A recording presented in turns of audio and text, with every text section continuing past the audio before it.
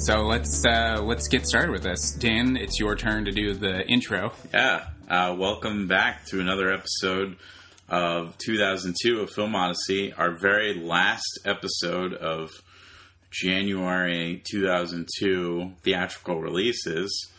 I'm one of your hosts. I'm Dan. And I'm Andrew. And we have a very special guest on this episode. Kat Connors Madden is joining us from across the country. Yes, hi. Hi. So we're talking about A Walk to Remember for this episode. Mm-hmm. The Nicholas Sparks film. And what a walk it was. And what a walk it was. Nobody walks in this movie. Nobody. Mandy does some mean walking. They even make fun of her at one point for looking down a lot. Oh, that's right. The Shane West is like, yeah, you look at your feet when you walk. Yeah, that's right. Yeah. So I guess that is the walk that he remembers. Oh, and probably, spoiler alert, down the aisle at the end. That's probably right. Yeah, we can talk what we think. Talk about what we think the titular walk is at some point. Yeah, I didn't even think about that. Like what the I feel like I was just in a haze when I watched this movie. Yeah. So yeah, this is the very last movie that we're going to be covering for our January releases. Have you been keeping up with us at all, Kat? Like what we've been talking about? Yeah. Yeah. I was listening to the one yesterday. The Mothman Prophecies with Dennis. That was a good one. Have you seen the Mothman Prophecies, or? I haven't, but now I want to. Well, Harry has it. My husband has it. So Harry, who we know. You definitely know, but I know. Yeah. And she knows him. Yeah, she knows him. Oh wow. We've met. Yeah. Yeah. Yeah, and we should also say that we're recording this through FaceTime, right? I guess. I don't know how important it is, but you're not in the room with us. You're broadcasting from Rhode Island. Yeah. Actually, I'm in Connecticut right now, but... Oh, Connecticut. Okay. I live in Rhode Island. They're real close. New England. Yeah, that area. Snowy New England. So should we talk a little bit about other movies we've seen recently, or should we just jam right into A Walk to Remember? We can touch on some other stuff. Yeah, let's chill out for a second. Some stuff we have seen lately. Dan, have you seen anything of note? Yeah, I wasn't prepared for you to ask me first. Let's see. Or if you've got something you want to talk about, Kat. Yeah, I wrote down a couple I had seen. So I know you guys already talked about French Dispatch in length, but I saw it and I really liked it. Yeah, we talked about that on the Kung Pao episode.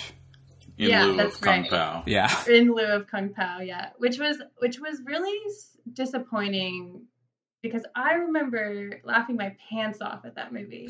I think we all did. A little sad. Yeah. Because we're all roughly the same age. But I'm glad you watched it for me.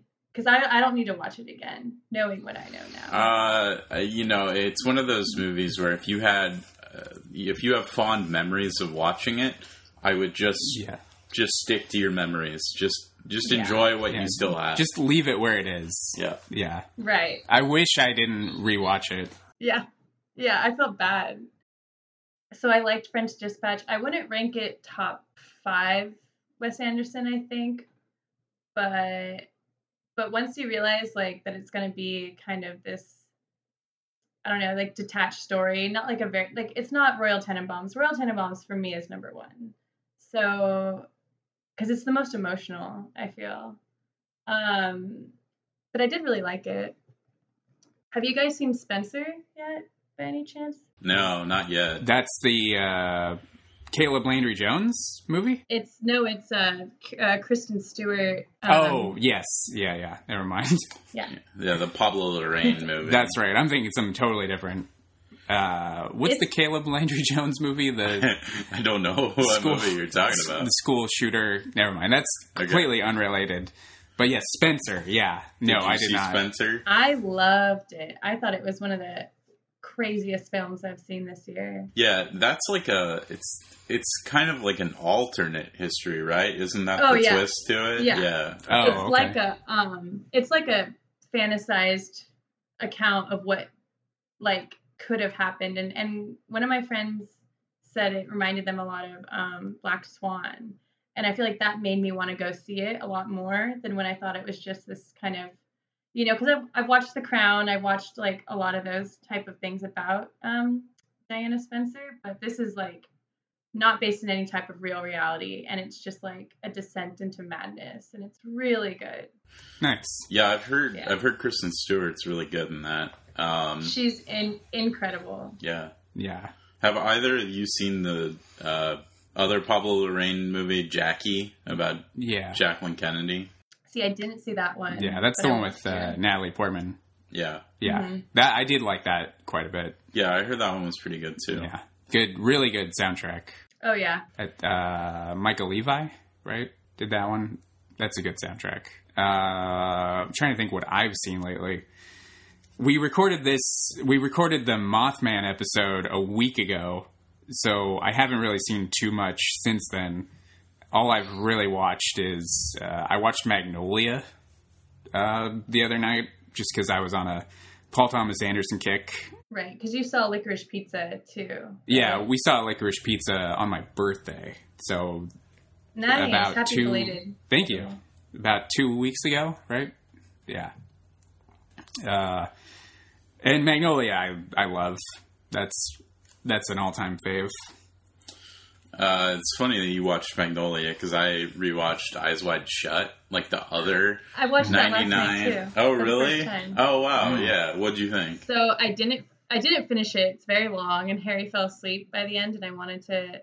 But Yeah, it's 3. It's like about 3 hours, or like maybe it's, a little. It's about 3 hours. Yeah. Yeah. It's pretty close, and yeah, nothing like I expected it, because it was one of those movies that like I'd see as a kid, and I'd be like, that movie not for me.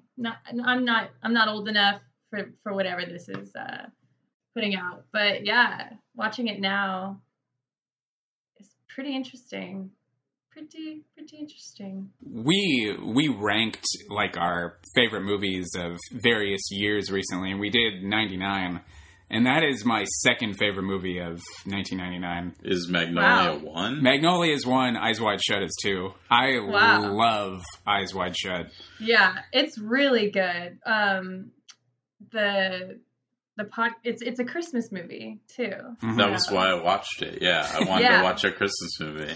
Yeah. It's probably my favorite Christmas movie. If I had, Wow. like, I know that's kind of a cop out answer to Mhm. like what your favorite Christmas movie is, because it is, but it also isn't.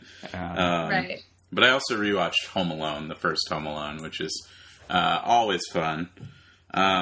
But yeah, Eyes Wide Shut is actually, I was looking at my 99 list because you talked about it. Mhm. Eyes Wide Shut's my number 4, and Magnolia is my number 5 that year. Because that year is so loaded, because I have Yeah. Election, Matrix, and The Insider all ahead of Yeah. those. But it's so close with the top 5. Yeah. 99 is often considered one of the best years for movies. Yeah, it's like the opposite Really? of this year. Yeah, it's the opposite of this year. Yeah, there's a lot of stuff in 99. I mean, it's Yeah. no 2002. Right. No, it's really not. It's not worth a whole podcast. That's for sure. Right. I also saw House of Gucci, the Ridley Scott movie. Hmm. Oh, you saw it? I I did. saw it too. Did you? Because I know you hadn't seen it, and you said you wanted to. Yeah, I went and saw it the other day. What did you think of it? I was with my husband and our friend, and it got really, really boring. Yep. We thought Mhm. it's very, very long and boring. And Jared Leto is a caricature of Oh, a yeah. person. Yeah, he's like playing a Mario brother. Yeah. So accurate. And it's just like, what a weird choice, because I thought Adam Driver was like predictably like very good, kind of quiet, like did a good job, and I thought Lady Gaga did a great job. Yeah. And Al Pacino did a great job. And then it was just like, what was he doing? Yeah. Yeah. The Leto performance is pretty wild. I mean, I was pretty entertained by it, but I also didn't think it was particularly good. The Leto performance, I mean, he does this sort of almost Wheeze crying thing a few times. I don't even know how to really describe it. I should say that I have not seen the movie, but I can only imagine what he's doing based on what you've just described. Yeah. It's I agree that it gets pretty boring. It's kind of fun for a while. I read a comparison that kind of compared it to a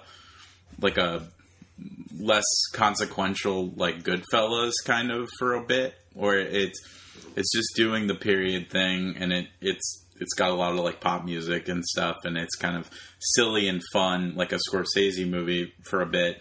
But then once it tries to actually tie into the true crime and the actual story that they're trying to tell, it then just kind of grinds to a halt once the movie is oh yeah, we have to actually do something with this. Yeah, it's not great. No. Some of the performances are, pretty alright. Gaga's pretty good. Leto's Leto. I hate that guy, man. Me too. I hate him too. He's so annoying. Yeah, he's not very good, but no. This is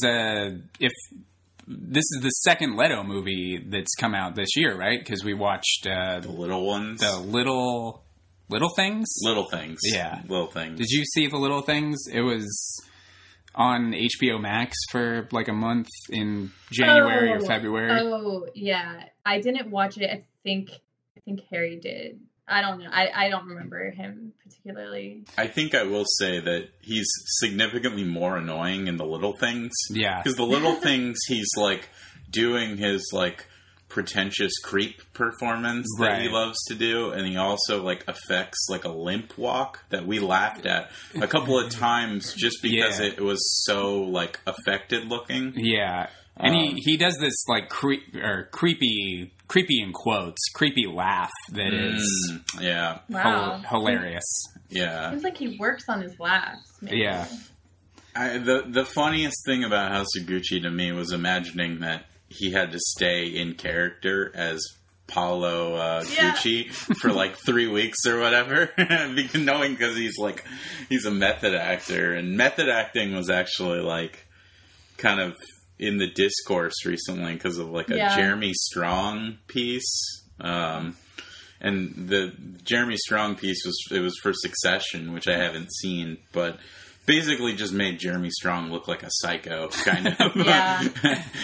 And it just made me think about Jared Leto, who is, obviously kind of known for being erratic, I guess would be the way I would describe it. Because wasn't there that story where he sent vomit or something to his coworker? Yeah, he sent Will Smith a dead pig or something like that. Something like that. I heard as gross as used condoms and stuff. Oh yeah, used condoms. That was it. Yeah, that was what I was thinking of. Because that's something the Joker would do. Yeah. Yeah. Yeah, it is pretty chaotic. So. Yeah. So the Joker, in his mind, would send used condoms to Well, that particular, I mean, his version of the Joker, maybe. His version of the Joker is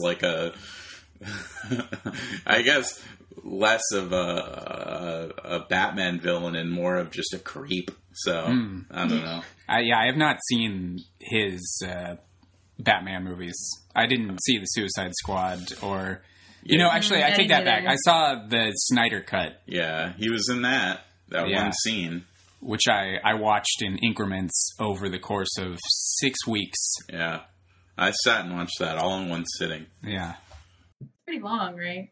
Yeah, it's 4 hours. Yeah. I'm never going to watch it again. No. No. I did check out this YouTube video about Ayn Rand philosophies in Zack Snyder's movies. Okay. Yeah, I don't know. It makes me think even less of Zack Snyder movies, which I didn't know was possible. Yeah. But yeah, I got to see House of Gucci. Yeah. I mean, I'd see it, no matter what. I think it's an HBO Max kind of movie. If I had to, it's just, you just kind of throw it on. I agree. It's interesting because Ridley did 2 movies this year, and within a month and a half of each other, which is, that's kind of impressive considering he's an old guy. Right. He's in his 70s, right? I gotta say, I feel like he's approaching his 80s. Yeah. Yeah. How is Pacino before we move on? I give him 2 thumbs up. I think he's very fun in it. Yeah. That's nice to hear. I think he's having more fun than I've seen him have in a lot of his recent performances. Obviously, he's pretty good in Once Upon a Time in Hollywood. It's kind of that range where it's not super serious. Mm-hmm. He's having fun with it. Yeah, he's good. Nice. Well, that's probably our cue to move on, right? Let's remember some walks. Yeah, a walk to remember. Let's do it. Let's remember this walk. Kat, have you seen this movie before? Yes. Oh, yeah. I have a very distinct memory of the first time I watched it. So I was probably 11 because it came out in 2002, which is before you're really choosing, I don't know, a lot of movies. I think you're kind of watching movies that other people show you a lot. And my older cousin, I went over to her house and we watched the movie.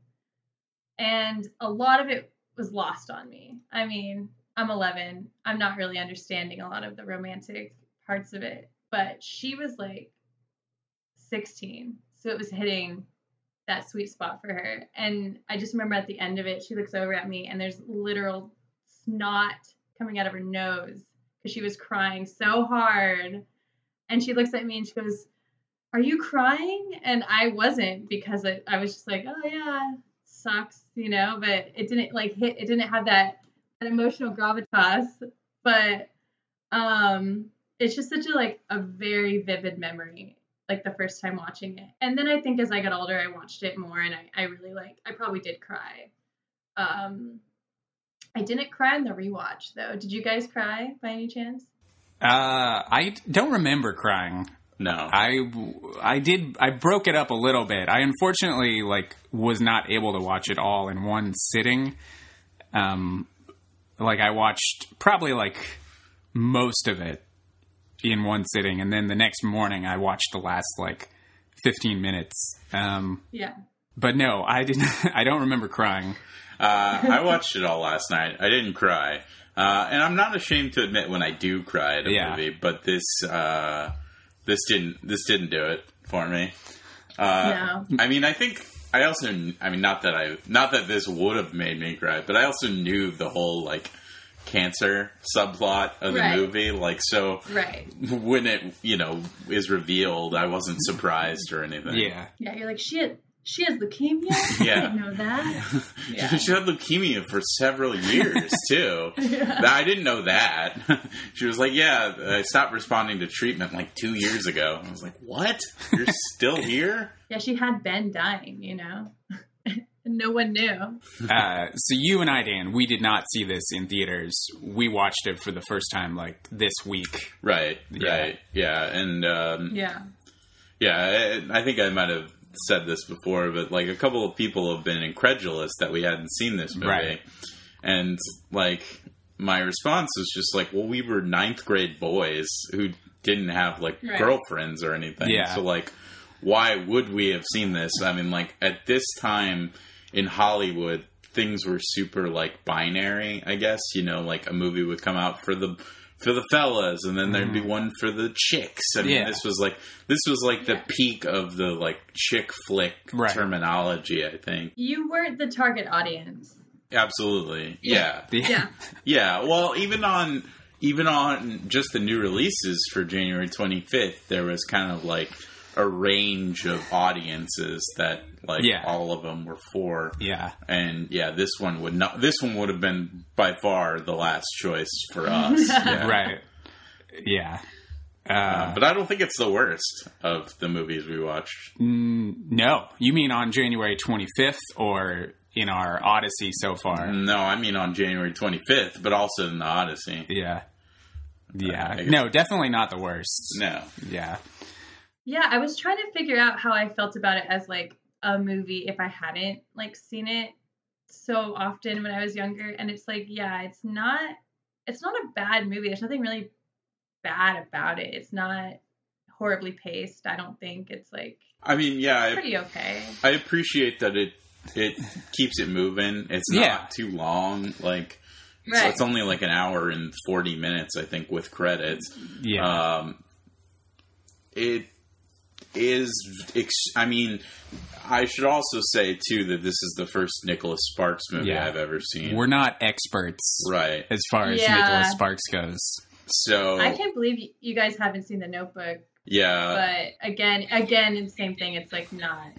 Yeah. Well, The Notebook was when? 2004? 2004. So we would have been juniors in high school? Yeah. Juniors in high school, yeah. Didn't have a girlfriend at that point. No, so. no, I think you could say that about my entire high school career. But, yeah, I don't know. I mean, The Notebook is a movie I know a lot about, just kind of because it was pretty popular for a while. Yeah. And of course the like Alzheimer's aspect of that movie. Mm-hmm. Yeah. Yeah. So I guess Nicholas Sparks movies have to have like a terrible disease as well. Yeah. Like, yeah, there usually is some blockage, happening. Because I was trying to think of the other one, the Zac Efron one I was watching, and I think like his thing is PTSD. Right. The lucky ones? The lucky ones. Yeah. Yeah, the lucky ones. Yeah.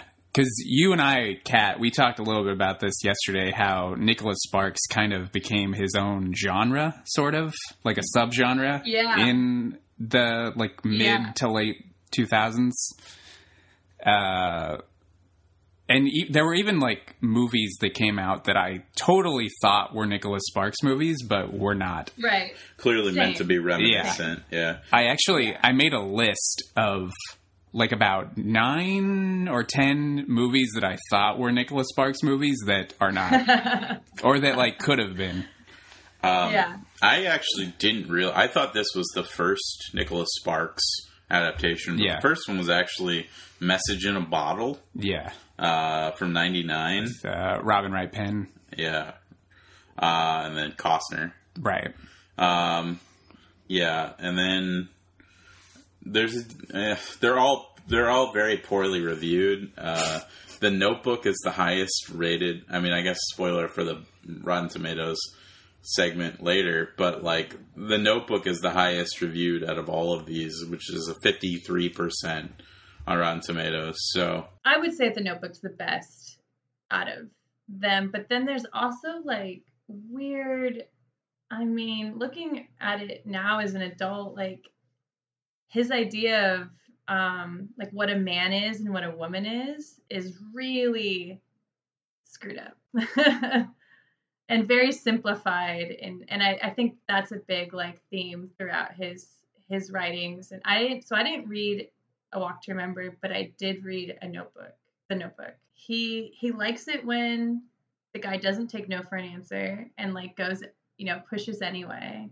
Because even in this movie, like there's points where it's like she's like no, and he keeps persisting, and his persistence is like his show of love. I liked when he told her that he loved her on their first date. Yeah. Yeah. That was insane.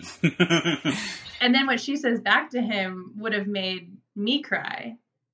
Because she says, I told you not to fall in love with me. Yeah, right. Yeah. Yeah. And then he goes for the kiss anyway, which I thought was pretty... Yeah, very bold. Yeah. Yeah. Yeah. So Nicholas Sparks tends to have a lot of Christian imagery then in his stuff. Yeah, because this is obviously very heavy on that because she is a pastor's daughter. Right. Yeah. But his other stuff has that too then? I don't know because this is the first one I've seen in its entirety. But I can see how it would appeal to like people who kind of like faith-based movies. Yeah, it's like that casual Christianity where it's like we're real people too. We're not just, like even Jamie Sullivan. She also is very bold and outspoken and like stands up for what she believes, and it's not this kind of, I don't know, but there's always like a faith-based element in his things, which I think once I got to a certain age definitely turned me off from consuming anything related. You guys want to know a fact I just learned about Nicholas Sparks, which I feel like just ruins the entire Nicholas Sparks allure? Mm-hmm. He's divorced. He got divorced in 2015. Oh boy! Doesn't that just like isn't that the end of the Nicholas Sparks persona? Basically, yeah. He's not this love guru that we thought he was. I mean, we both worked in bookstores, separate bookstores. Yeah. So I mean, I remember selling a lot of his books, but it was just always just kind of like. He seemed kind of like a punchline to me. Right. So not like someone that I would have ever taken seriously as an author or creator or anything. Yeah. Well, I have a question. Yeah. Mm-hmm. Do you think that this really started like the dying girl trend in romantic movies? Like, because I mean, there's been, have you seen people compare this movie to Love Story? I did. I've never seen. I did read that. I've also never seen that movie, but I did read comparisons to Love Story. Yeah. Yeah. How would you describe like his formula? Like, what makes a Nicholas Sparks movie a Nicholas Sparks movie? It's like guy who has walls up, girl who is like his savior, and then they need to like figure out how to kind of, and he usually, like the man usually does it by like works of faith, like he'll build something or to impress her. Like in this movie he builds a telescope. He builds a telescope. Yeah. He does build a telescope. Yeah. That's amazing. And in The Notebook he is like restoring a house. Okay. So it's all it's like, this is how I can show you my love. By building something, by like doing manual. Not everyone always like dies like that, like she does. Yeah. So I think there's some of his books do have like a little bit more of a happy ending, even though I think the whole point of this movie is like, it is a happy ending because he was saved by her. Yeah. Mm-hmm. Yeah. He even says like, she saved me at the end, so it's less of it's all about how this like sort of like misanthrope can be saved by a good girl. Yeah. Right. Particularly Christian. Yeah. girl. Right. Yeah. Yeah. I mean, I couldn't help but think, and this is definitely not what Nicholas Sparks wants us to think. But when he asks her to marry him at the end, I couldn't help but think that he just, like, wanted to have sex with her before he died. Like, it gave off a creepy vibe to me, like, of his just like, will you marry me? And then she dies, and then that's it. Yeah. Yeah. They have, like, a summer... Yeah, they have their one summer together. Yeah. I mean, he knew it wouldn't last for a very long time. Right. Yeah. Right. I mean, it doesn't make me think that he's grown any. It makes me think that he's a creep. Not a huge commitment. Yeah. Like, do you think they consummated the marriage? I mean, that's interesting. I mean, they don't. You definitely don't see that. Gentle. Yeah. Right. Yeah. Yeah. Very gentle. But what I can gather, she's like bedridden right before the marriage, or before the wedding. So I was like, how does that work? And she's also 18, which they made the point of in the movie to call out. I don't know if you noticed, where he's like, "You're 18." Oh, okay. I was wondering. I actually didn't catch that because Mandy Moore was only 17 when this movie was shot. I also Googled how old she was and did the math. Yeah. Because she sounds like she's 9 years old in this movie. She was 16, turning 17, for the movie, which I think makes it grosser because in the movie they're like, yeah, she's 18, the character, but the actual, actor is underage, and Shane West was 23. Yeah. Yeah. It's a little young to be looking through a telescope with another guy. Yeah, I agree. But, it does seem like all the Nicholas Sparks movies kind of, they all have a tragic element, or the central conflict is tragedy fueled, and they're all there's no comedy. These are not rom-coms by any means. They're rom-drams. Rom-drams, yeah. I agree. But yeah, there is always somebody's dying or somebody has a problem. Yeah, because have you seen Me, Earl, and the Dying Girl? Or I remember A Fault in Our Stars was really big, and those were all dying girl. Yeah, I saw Me, Earl, and the Dying Girl, but not the other one you just said. Yeah. I mean, Fault in Our Stars, John Green is the guy that wrote that book, right?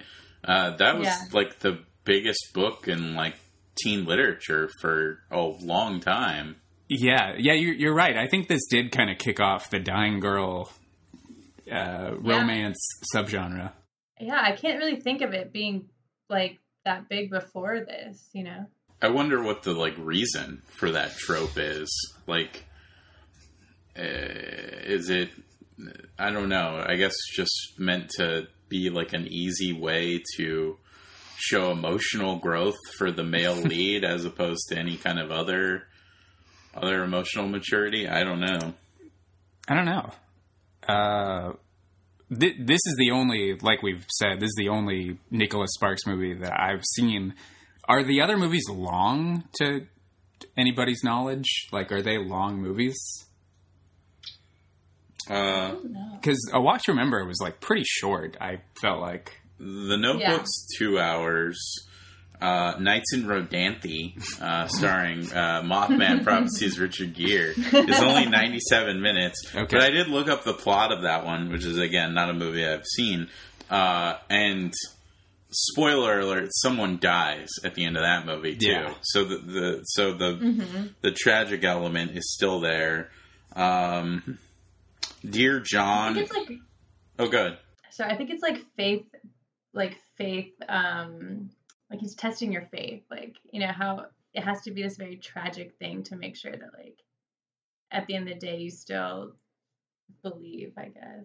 But in this movie, I don't feel like it's it's more about the love story than about God, right? Would you guys agree? Yeah, it's about not your faith. She just kind of happens to be a pastor's daughter. Yeah, but I do think his central lesson is about having faith, even if it doesn't explicitly say that. I feel like if this were more of a faith-based movie, if it were released by the same studio as God's Not Dead or God is Real or whatever, it would have been more about him being a skeptic early on, and then as the movie kind of progressed, he'd find his faith, which isn't really what happens in this movie. But he does get on the straight and narrow, which I think is kind of...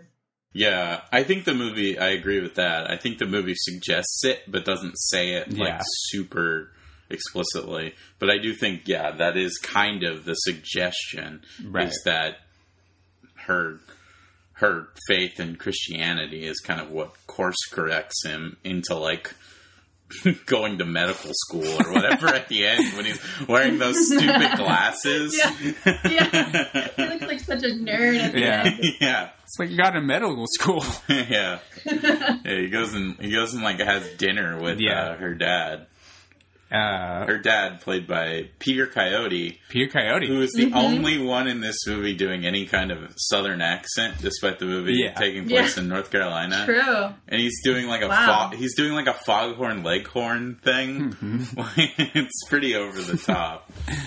It's pretty great. I kind of love it. Yeah. Yeah. Well, I wish all the actors were doing. Yeah, that. me too. Yeah, he's the only one, really. Yeah. And yeah, this is one of 2 movies that we'll be covering on this show with Peter Coyote. What's the other?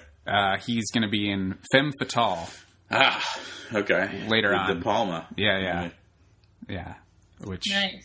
Yeah, we won't talk too much about Femme Fatale, but Peter Coyote is also the star of. Do you remember that movie North Fork by the Polish brothers? yeah, of course, with James Woods, right? Yeah. Yeah.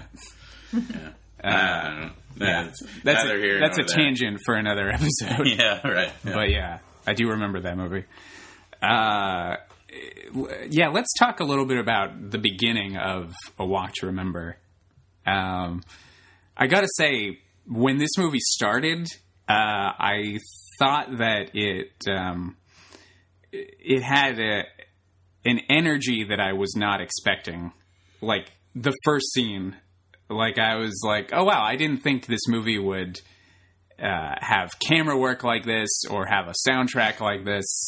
Because what's the first song that's used in the movie?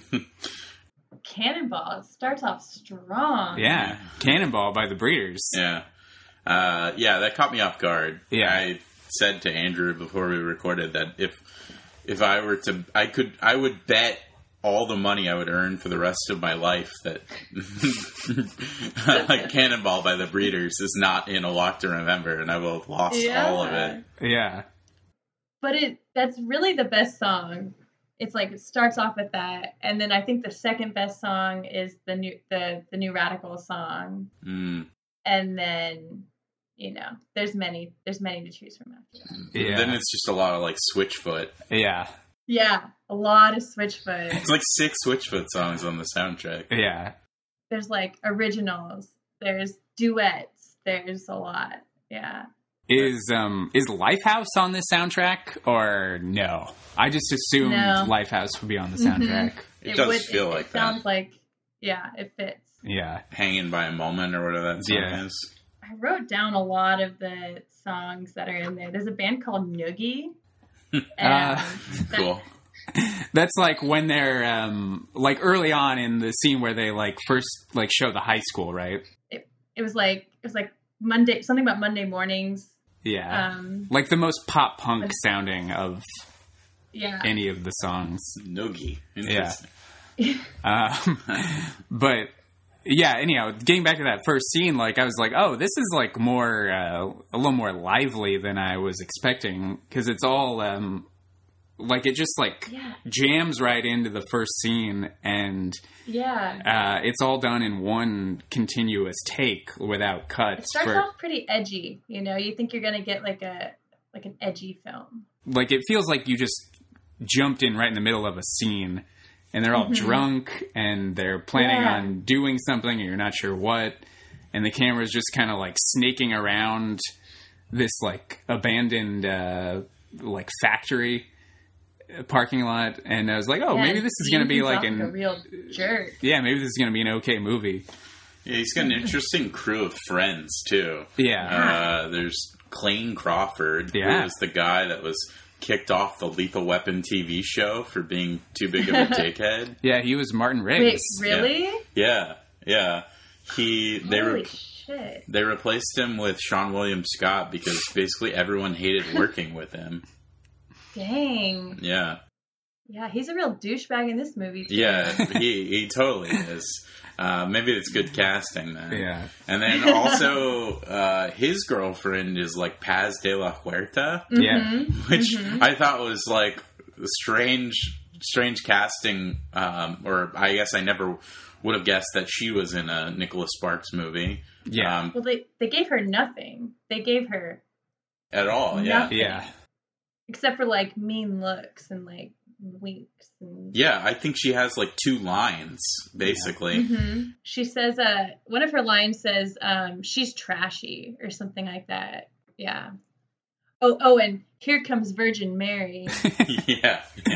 Yeah. She's like a bully. Yeah. Yeah. Well, she's Clayne Crawford's girlfriend, right? Yes. And like in that opening scene, he's like super aggressive with her.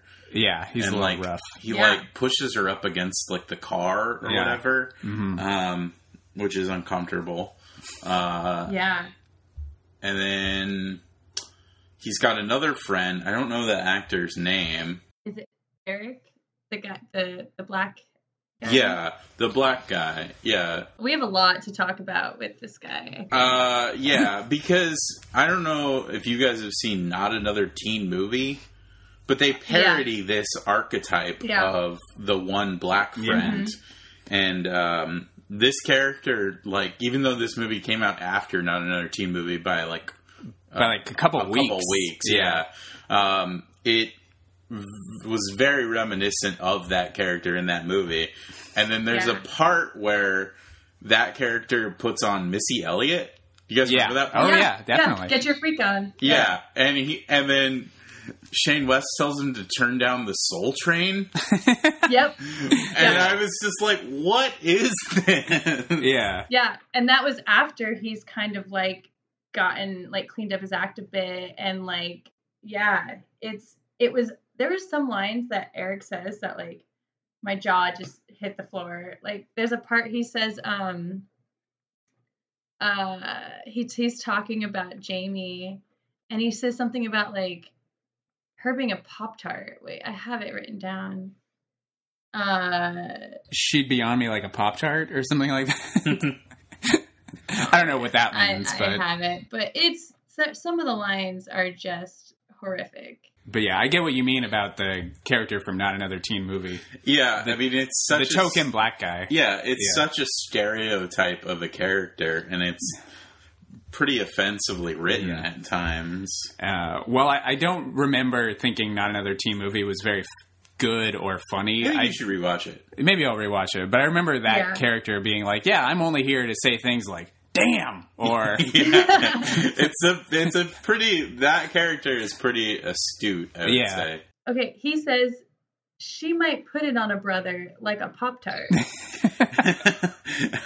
I can only imagine that actor read that line. He was like, all right, it's a what paycheck. What does that mean? That actor, his name is Al Thompson, and he was also in the Royal Tenenbaums. He was Walter Sherman. Yeah.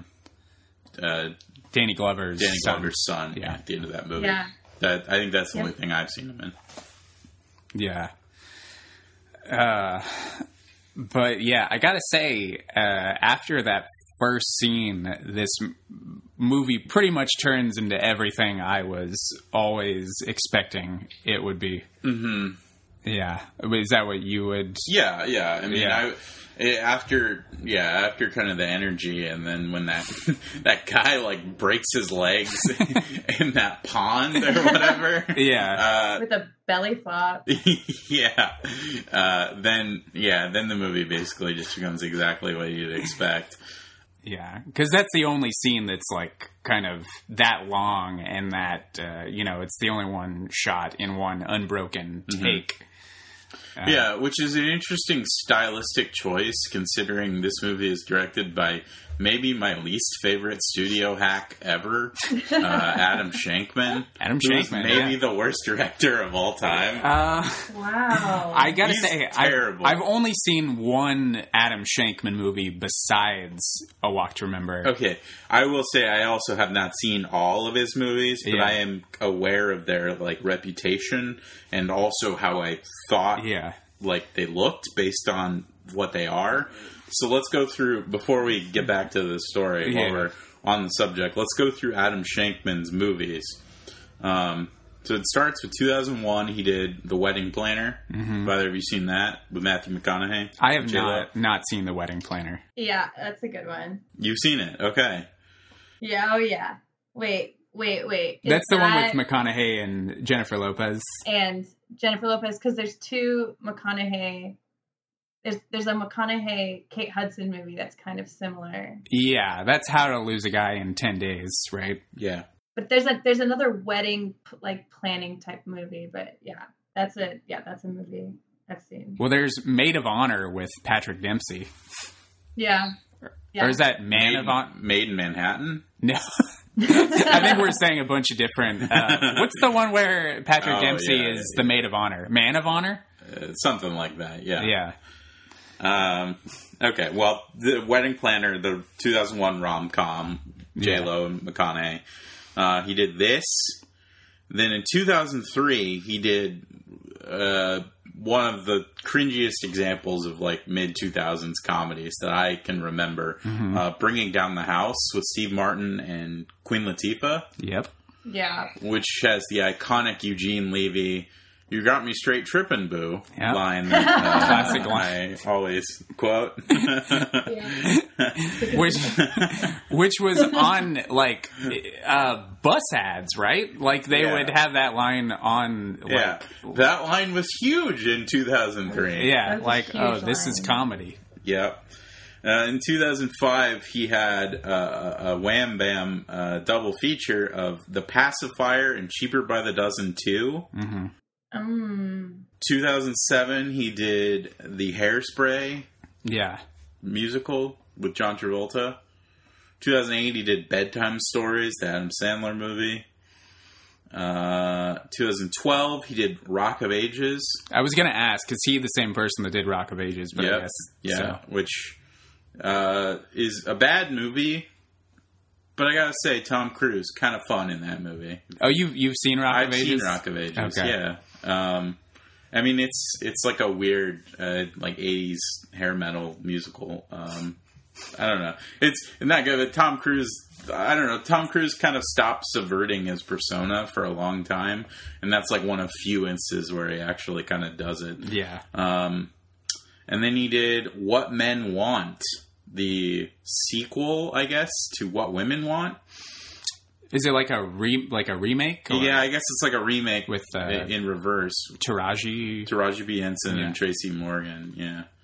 So that's Adam Shankman. He did a bunch of TV and stuff too. Yeah. But he's just, I don't know. He's just such a like studio hack. And I guess I wouldn't call him the worst director of all time, but he's just so like forgettable. Like he's I've only seen a nothing director. I've only seen this and Bringing Down the House. Yeah. So that's all I can really... Did Bringing Down the House got you straight straight tripping boom? I mean, it definitely got my theater going, because I saw that... That's a movie I think I'm glad we don't have to rewatch, because I'm pretty sure that movie's super racist if you watch it now. Yeah, no, you're absolutely right. I can tell you that without having to rewatch it. Yeah. All right, well, brief Shankman tangent aside. Yeah. Where does the movie go after the... So they're like tricking a guy into like, this is like an initiation into their friend group, but they trick him into just doing it by himself. Yeah. Which is like jumping off like an oil rig or whatever into a lake.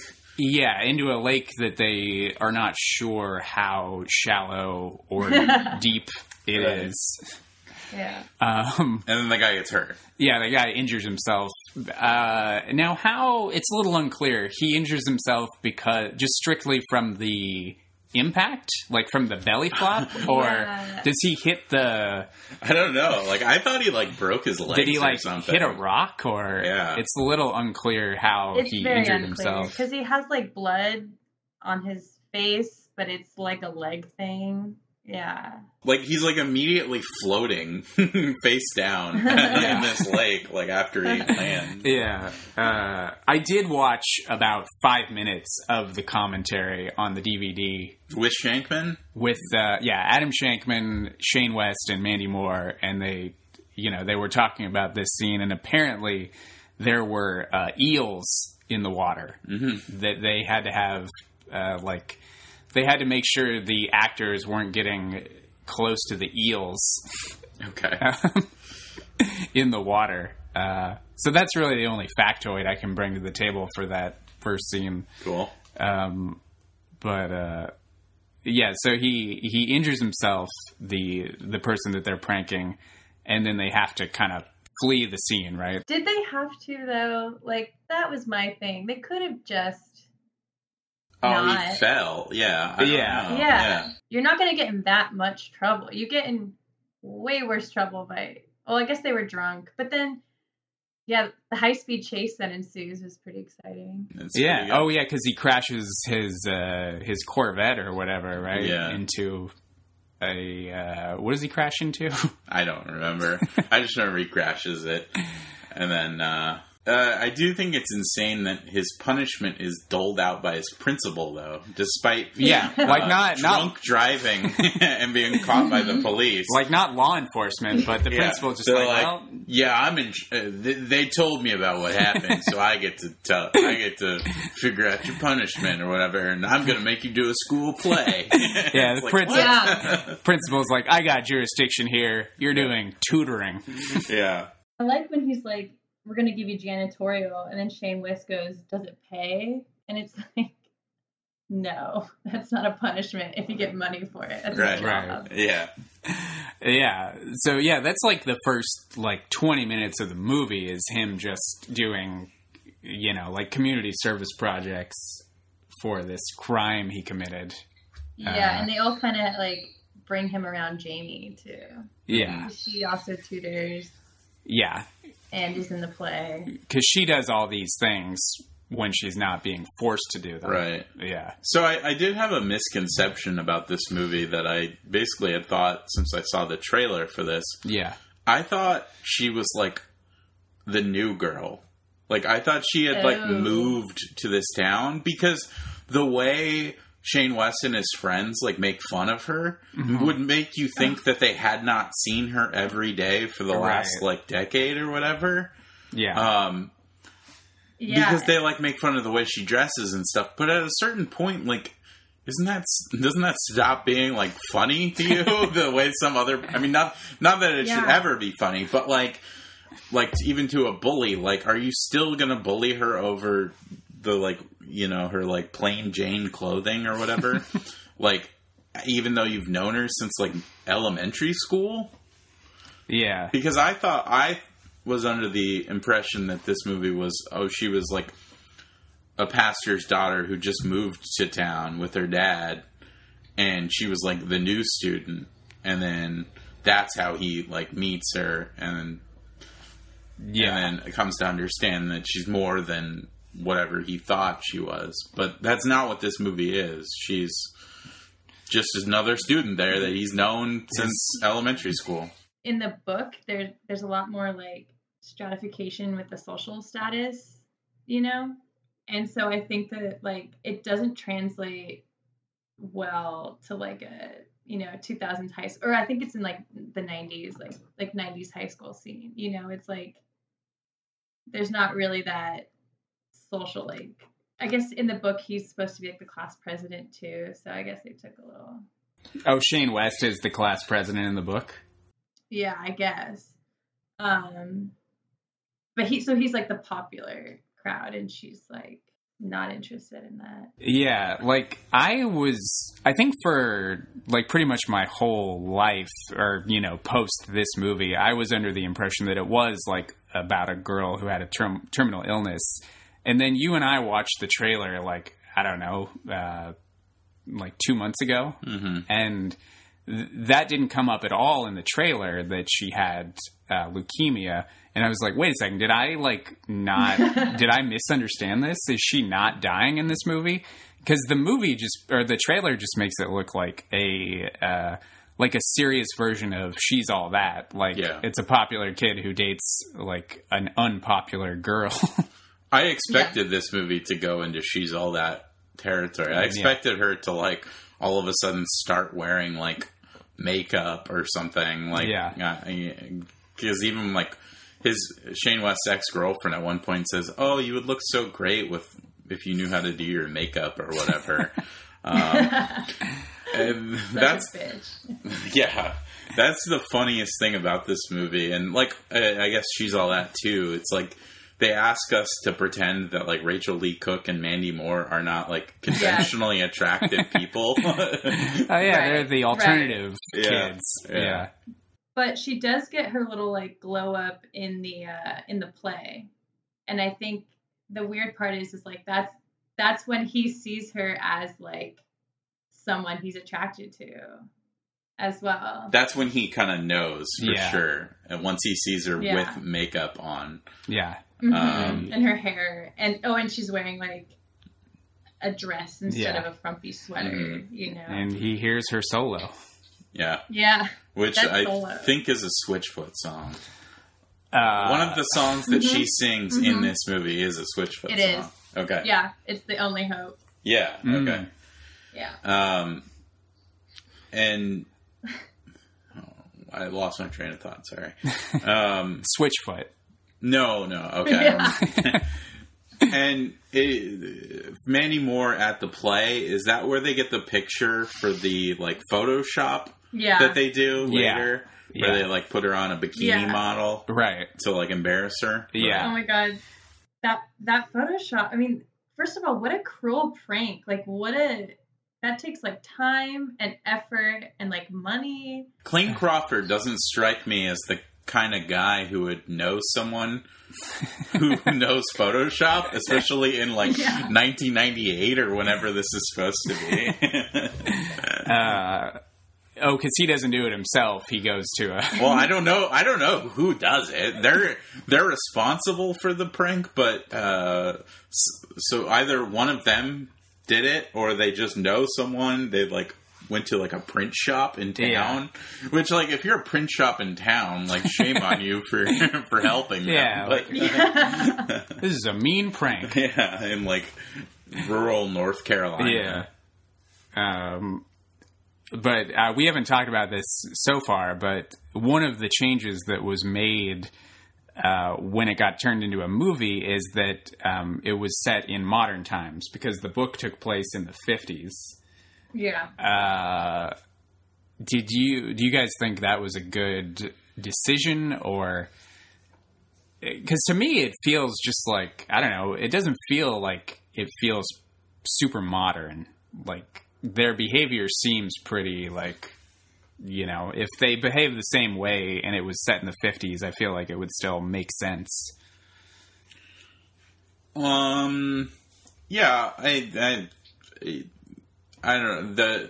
Their reasoning was that they thought it would be more, like, attractive to younger audiences if it was set, like, in a modern era. I don't know. Maybe if it was set in the 50s, the weird old values, weird old like conservative 50s values would have been too overbearing on the story as well as what happens. Yeah. I don't know. I in a way I feel like they updated it to the 90s so they could have like, one black friend. Like, she'll have a black friend now. So he could say things like, ooh, she'd be on me like a Pop-Tart. Yeah, right. God, I mean, I have to, because this... Or so they could maybe even have the soundtrack that this movie has. Right. Because I feel like the Mandy Moore songs might have been somewhat of a selling point. Yeah, absolutely. Because she was a pretty big pop star at this point. So yeah, definitely. She had that song "Candy." Yeah, I'm missing you like candy. Good song. Yeah. I don't know if I know that song. You know that song. I mean, you know that song. That was her big hit. Okay. I'm missing you like candy. I'm sure you know it. You got it. Yeah, I'll look it up. I had this is embarrassing. I had a Mandy Moore wallpaper on my computer when I was in middle school. Oh, cool. Yeah, nothing like sexy or whatever. It was just like a promo picture because I thought she was like cute. Yeah. When I was in middle school. She was really cute. Yeah. Yeah. Yeah, the first thing I ever saw her in was, I think, Saved, which would have been 3 years after, or 2 years. 2 years after this, yeah. Which is pretty cool that's where she went. Like, she's not a bad actor. You know, she's still doing it. Man, she's on, like, This Is Us, right? That NBC show? Yeah, which I've never seen, but... People like it. Yeah. Oh, yeah. It also has kind of a weird Christian bent to it, for sure. Interesting. I feel like her being in Saved, playing the character that she plays, is kind of commenting on... Yeah. It's a direct subversion of the persona from this movie, yeah. Right. I think so, too. Yeah. I just remember, like, it was the chemistry between Mandy Moore and Shane West was really, like, talked about at the time, because it was, like, a very, like, MTV best kiss, best, that's how I remember, like, really knowing about this movie. Yeah, I didn't know him from anything before this movie. He was in Whatever It Takes, that James Franco movie. Yeah. Yeah, which is supposed to be really bad. Yeah. Yeah. I think that one's super, probably canceled if you were to watch it now. Yeah, I think so. Who were the leads in that movie? It was Franco, Shane West, and not Julia Stiles, but no, Marla Sokoloff, and Jodie Lynn O'Keefe. Jodie Lynn O'Keefe from She's All That, right? Marla Sokoloff was Jennifer Garner's sister in Dude, Where's My Car? Yep. All right. I know exactly who you're talking about now. Yeah.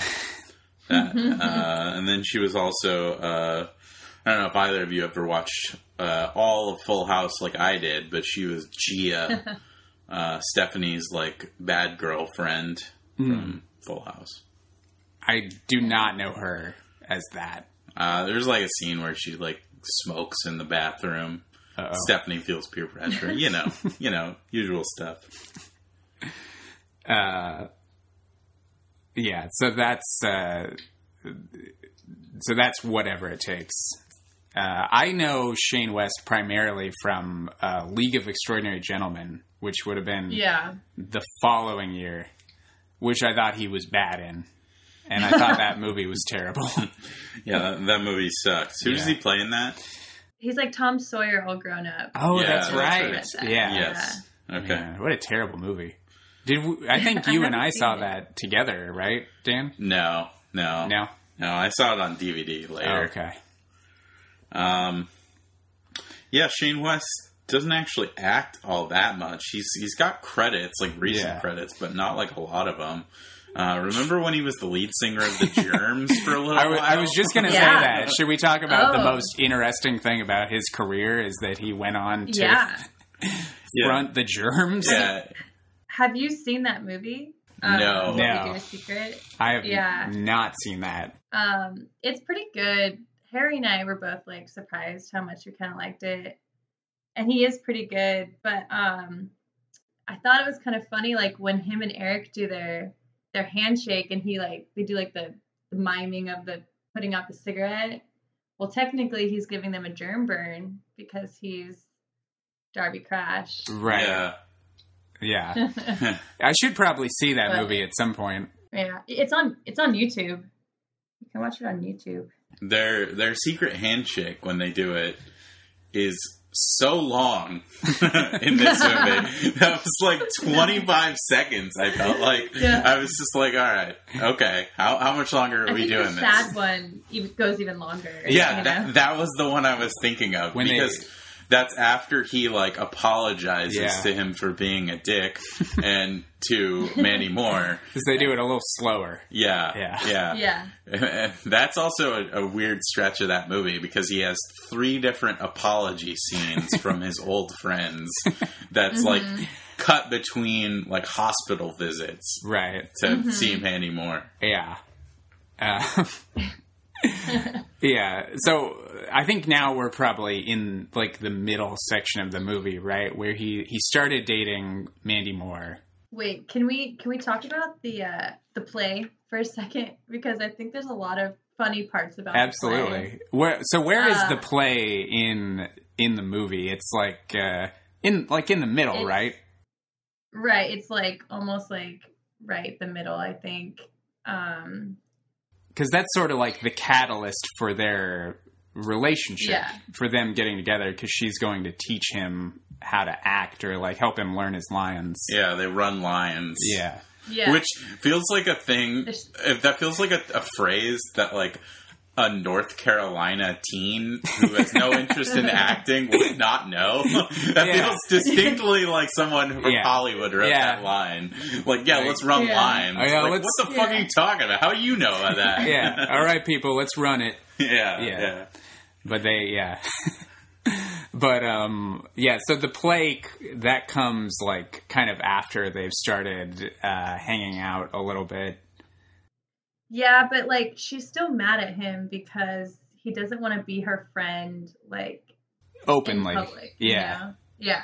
Secret friends. Secret friends. And then he has that stupid reaction where he's like, yeah, exactly. You read my mind. Like, not thinking that wasn't an asshole response. Yeah, like Yeah. thinking that would go over well. Right. Yeah. So funny. But still, I feel like it's worth noting that at this point, at the halfway mark, no mention of leukemia. No. Not even a mention of it. No, the first time we even like start to know something's wrong is because Peter Coyote says something to Mandy Moore, like, you better tell him like what's going on or whatever. Yeah, like Something like that. Yeah, something like that. Like maybe you should be more fair to him or something along those lines. Right. Yeah, Yeah. that's like the first inkling that there's something not right with. Hint. Yeah, the first hint. Does she go to the cemetery after the play? Because like there's obviously they're like here she is hanging out in a cemetery, which is a pretty big Mhm. clue that something's not right. I don't know if I remember this part. That's before the play. That's when they're still. That's even, I think, before the Secret Friends thing, because she sees Shane West there, and then they both are like, "What are you doing here?" And I don't remember what Shane West was doing there. He might have just been there to see her.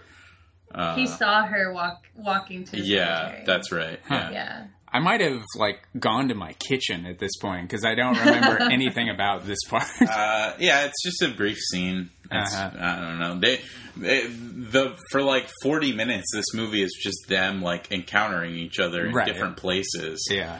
Um, But the play is like sort of the centerpiece of the movie, where they he kind of falls in love with her, sort of. and then he kisses her, right? Like very passionately. Yeah. And was that even part of the? I think they were. I think it was scripted in the play only because nobody in the audience or nobody, like the teacher didn't react strangely to that part, right? Like she wasn't Right. like, oh, you weren't supposed to kiss her. Yeah. So I think that was scripted. But I think because he was falling in love with her, the kiss felt very like passionate, and real. It was, and that's why he like got a lot And of his praise. ex-girlfriend, Yeah. his ex-girlfriend felt it Yeah. Oh Yeah. yeah. like, She knew. hard. She knew. Yeah. who is his ex-girlfriend, by the way? Who's that actress? Oh, She funny, looks I just familiar. looked her up. Well, she went to La Salle. She went to your high school. Is that true? Lauren German. And she's from Huntington Beach. Oh, yeah, I know where I know her from. She's from Hostel Part 2, right? That's what I know her from, Yes, primarily. yeah. But I had no idea that she went to She's our high school. 9 years older than us. Oh, okay. So that was before we were ever there. Got it. She would have gone there at the same time as Dante Bosco, probably. Yeah, she also went to OSHA, so she might not have even actually been at our high school True. Got it. all that often. Because I guess for our listeners, this is definitely inside baseball. Very inside baseball. But there was a special. It's actually a very famous school in Southern California called Orange County High School of the Arts, and they operated their like base out of our high school a lot of the time. So like I don't know, like the most recent actor that I know of that went there was Pedro Pascal from The Mandalorian went there. So Right. I don't know. There's a decent amount of like celebrities that went there. But yeah. Yeah. Anyway, that's where she went for school. So she was a little older than us. Yeah, but she was born in 78. You were born in 86. I was born in 87. So we would have never seen her. Right. I thought it was kind of funny that the play had an excuse to be really bad because it was written by the high The schooler. kid, yeah. So, like, some of the lines in it were so crazy. Yeah. I thought the part where Shane West was like reading his lines for the first time and then laughed at them and then that kid looked offended was actually like kind of a funny scene. Yeah. It was one of the few moments where I felt like, oh, this movie feels like real human beings or whatever. Yeah. Because there is no way I would go see this play at my high school. Like, there's no way you could talk me into seeing this play. There was no student at our school that if I found out they wrote an original play, I would want to go see it. Except for, like, maybe you, because you were my best friend. So, like... but if that was the play I wrote, I wouldn't be upset if you said absolutely not. If you wrote Thornton's Way. Thornton's Way? Yeah. Yeah. But, yeah, so that's like where they kind of fall in love with each other, I think. Mm-hmm. But Mandy kind of brushes him off a little bit post-show. Yeah, she dips. Yeah. She dips really fast. Yeah. Yeah, and he sees his dad there, who he blows off. Oh, yeah, his dad. Who he has a strained relationship with. Yeah, who, I don't know if it's just me, but I feel kind of bad for his dad in this movie. Yeah, I mean, I guess we don't really know the story. Yeah, we don't know the whole backstory. We didn't really mention that his mom is played by Daryl Hannah in this movie. Daryl Hannah. Right. In an incredibly thankless role. Like, she's given nothing. Yeah, she has to do a lot of work in this movie to make her character seem like a real person. Because she's got... there's nothing going on with her character. No, at all. Yeah. No. She's got a cool wig. Yeah. I mean, that's a tough stretch in Daryl Hannah's career. This is right before Kill Bill. Yeah. Year before. Which is viewed as like kind of like a career revival, for... But yeah, it's a brutally written character. Just nothing there. Yeah. I was... I watched this with my wife, and we were both like, why is she even in this movie? Yeah. She reminded me of... Glenn Close in the Hillbilly Elegy movie that was on Netflix last year or this year. I never saw. No, don't watch it. Oh, that's a bad movie. Yeah, totally. Okay. And then the guy that wrote that book is a piece of shit too. So, J.D. Vance. But I don't know why. She just reminded me of that character from that. But I did watch, like I said, I watched a few minutes of the commentary for this movie, and Adam Shankman said that she was playing a part in a made-for-TV like mobster movie, so that's why she like had to wear this black wig because her hair looked like totally different or something like that. But he used the words, she was playing a mafia whore in in this other movie, and I was like, "Wow, that's a little come on, man, harsh." Yeah, that's bold for someone as hacky as Shankman to cast any kind of judgment on anybody. Yeah. So that's where Daryl Hannah is at. Okay. I don't know what movie she would have been in, like the Last Dawn or something like that, like a made-for-TV mobster movie. But she doesn't get to do a whole lot in this one.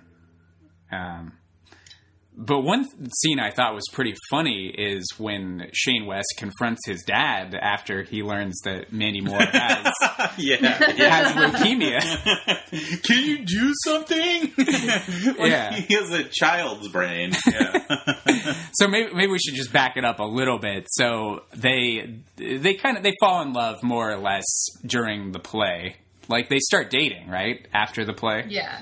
And Well, he has to ask her father's permission first. She tells Shane West she can't date. yeah. And then that's when he goes to see the father, and he uses some of his like scripture logic against him, Yeah. and says like, "Oh, you teach us to have faith every Sunday," which that's another thing this movie sets up too, is that Shane West goes to church every Sunday, despite being like not a believer really, or Right. seemingly.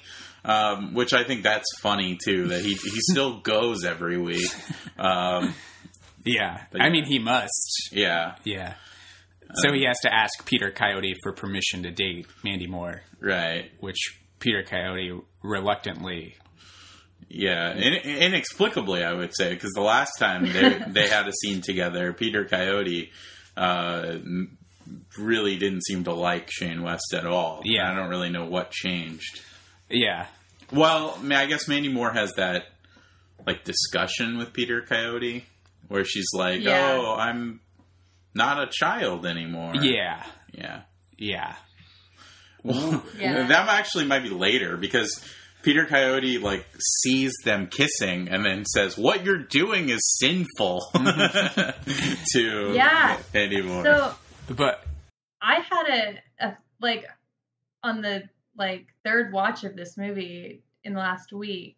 I always was like, that's crazy that he says that to her. Like, you know, she's just dating this guy. But I think what he's saying is it's sinful that you're lying to him. That Because makes sense. She hasn't told him. Yeah, but the whole time I had watched it before, I never thought about that. I thought he was saying it's sinful because you're making out with this guy. Yeah. yeah. That I makes think sense. he actually means like you're lying to this guy. You have to tell him what's up, because she tells him in like the scene after that. I think. Yeah. Yeah, I guess that makes sense. That scene, I think Peter Coyote is actually pretty good in, because I Yeah. think you can interpret it a few different ways. I agree. Yeah. Yeah, because he like he almost feels like kind of like, it seems like he's like spinning his wheels a little bit, like when he's telling her what she can and can't do, because he knows ultimately that she's not going to be around for a whole lot longer. Yeah. Yeah. Yeah, I thought that one scene with Peter Coyote was pretty, I mean, for this movie, pretty good. So you really like that scene with Peter Coyote? It's a special Yeah. scene. Yeah. But yeah, I like Peter Coyote, so I guess. Yeah. Yeah. He's So fine. when they start dating, they're kind of like checking things off of her bucket list that he doesn't know is her bucket list, which is pretty fucked up. Yeah. yeah, because she basically says like throughout their first couple dates, like, oh, you know, I want to Yeah. do this at some point. I want to do this. Yeah. And yeah, but yeah, you're right. He doesn't know that it's like a bucket list. Yeah. There's a part when they're dating, I think it might be the first date, where he tells her that he loves her, where he takes her to the state border. Do you guys remember that Yeah. part? Yeah. Mm-hmm. And when he explains that she's standing in two different states at the same time, she like has this reaction that I thought was so funny, where she guffaws. She just lets out this like that I thought was so funny, and it seemed like such a weird reaction to that information. And she just like has this really over the top laugh that was Yeah. really good. Yeah. I wonder if that was on her bucket list to stand Maybe he nailed it and didn't Yeah. even know it. Yeah. 2 states at once. I had a thought. Do you think like all of like the kind of like elaborate dates that they go on, do you think that like set a high standard for dating in the early 2000s? Like if it had any Because- effect on the like real culture. It's like, oh Yeah, man, I gotta build this girl a telescope, otherwise. right. Or like the whole naming the star thing, because I feel like that became like a real thing people that were dating did at one point, you know? Yeah, I didn't really think about that. I mean, I would say a lot of like rom-coms and stuff in general had maybe an adverse reaction on just kind of relationships there for a while, just with the way characters were written. You know, like women and men and women would be written certain ways to fit the sort of genre archetypes. And then I don't know, I'm sure a certain subsect of people probably had that image in their head and couldn't divert from it or something. Right. Yeah, because that scene where he tells her that he named a star after her, that's the scene where he brings blankets, right? And she's like, he's like, oh, I brought us a blanket. And she's like, are you trying to seduce me? Yeah. And he's like, why, are you seducible? And she's like, no. And he's like, well, that's why I brought 2 blankets. I guess I remember that whole scene pretty well. Yeah. That's part of what makes me think he might actually just be a creep who's pretending to be nice. It's like, well, I'll bring an extra blanket in case she says something. Exactly. Like, I feel like he was hoping she would say yes to that question or whatever, and then, you know, he would have his in. Right. But, yeah. When he puts that stupid temporary tattoo on her shoulder. Yeah. Oh, yeah. And then blows that's right. on it. Yeah. That was like, I remember that being that like pretty, like I said, I watched this movie when I was pretty young. So I was like, yeah, that's sexy. Like I for some reason it came off as like, all right, yeah, that's a cool thing to do. That's a cool move. Well, it does kind of come across like a preteen's idea of what is sexy and cool in a romantic relationship. I mean, it's easily the sexiest scene in this movie, right? I mean, I guess, yeah, this movie is very conservative, like, in terms of that stuff. Yeah. I can't wait to talk about some Amazon reviews I read for this movie. We'll talk about that when we get to like the critical reception for this movie. Yeah. But... Well, let's start wrapping up the plot then. So that because she tells him that she's dying. Yeah. After they go on a date at a restaurant, right? Yeah. Yeah. And she stopped responding to treatment. That's how because I think at first he's like, well, is there anything they could do? And then she tells him that no. Yeah. Yeah, because she's like, well, I'm sick. And he's like, well, what do you mean by that? And she's like, he's like, what do you want me to do? Take you home? He thinks she means like a cold. And then, that's when she says like, oh, it's leukemia. Right. And, she stopped responding to treatment. And did she say like how long she has left, or that's pretty ambiguous? I don't think anyone knows. Yeah. I sort of got the sense that she's outlived their expectations. Yeah. Because she did say it had been a couple of years, right? Yeah, something like that. Yeah. And then she says like, because he feels guilty for like taking her out and stuff, and then she's like, no, if anything, you kept me healthier longer. So yeah, but he's pretty upset, right? Like he's like, why didn't you tell me sooner? Yeah. And then I think right after this is the scene where Shane West goes to his dad's house and pounds on the door. And he's like a chiropractor or something, or a cardiologist, maybe? He's a cardiologist. Okay. Yeah. Chiropractor would have been even funnier. Would have been really funny. Yeah. Like I can give her a realignment, but I don't really know what else I can do. I can crack her back. I don't know what that'll do. I think it's cue the Dare You to Move by Switchfoot as well. I think when he's driving to his dad's, right? That's possible. Yeah, I don't know a whole lot of Switchfoot songs, but that sounds about right. Oh, that was like the big one. That was the one that was on MTV as well. I did read that Mandy Moore was instrumental in getting the band Switchfoot's music in this movie. She was like a fan at the time. Because they're really big with like 16 and 17-year-olds, at that point. I felt like it was just a match made in heaven. Yeah, and this movie kind of brought Switchfoot into the spotlight, right? I think so. Yeah. So that's the song that's playing when he's driving to his dad's house?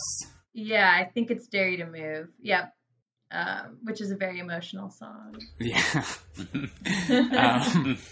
Yeah, so he says to his dad, like, well, what do we know about his relationship with his dad at this point? Like, his parents got divorced pretty early on. The mom's forgiven the dad, but he still hasn't. Right. Yeah, he doesn't really have too much of a relationship with his dad. His dad just sends, like, child support payments, and that's pretty much the extent of things. Mm-hmm. But, yeah, so he's like, Dad, help me. My girlfriend is dying of leukemia. You gotta take a look at her. You gotta fix this. And he's like, well, I'm a cardiologist. I don't know anything about her case. And, and he's basically just like, well, fuck you, Dad. Yeah. And then he leaves. Yeah. Yeah, that's pretty funny. I guess, I don't know, like that scene, he's clearly meant to be like having a hard time accepting it, but the way they show it with that scene makes it seem like he is like being a little baby brain. Unreasonable. Yeah. So, yeah, from there on, we're pretty much just in like the last 20 minutes of the movie, I feel like. Right. He asked her to marry him. Yeah. Yeah, like the whole, like, as soon as we learn about her having leukemia, like, the movie just, like, hums along. Just moves very quickly towards the end. Yeah, the apologies start happening, like, as soon as that happens, and then... Right. Yeah, his friends apologize to him, and then he's, like, hanging out in the hospital, spending a ton of time there. Because she, like, collapses at one point and... Yeah. Ends up in the hospital. And then that's when he proposes to her at the hospital, right? When she's in the hospital bed. Yeah, that's like not that long after.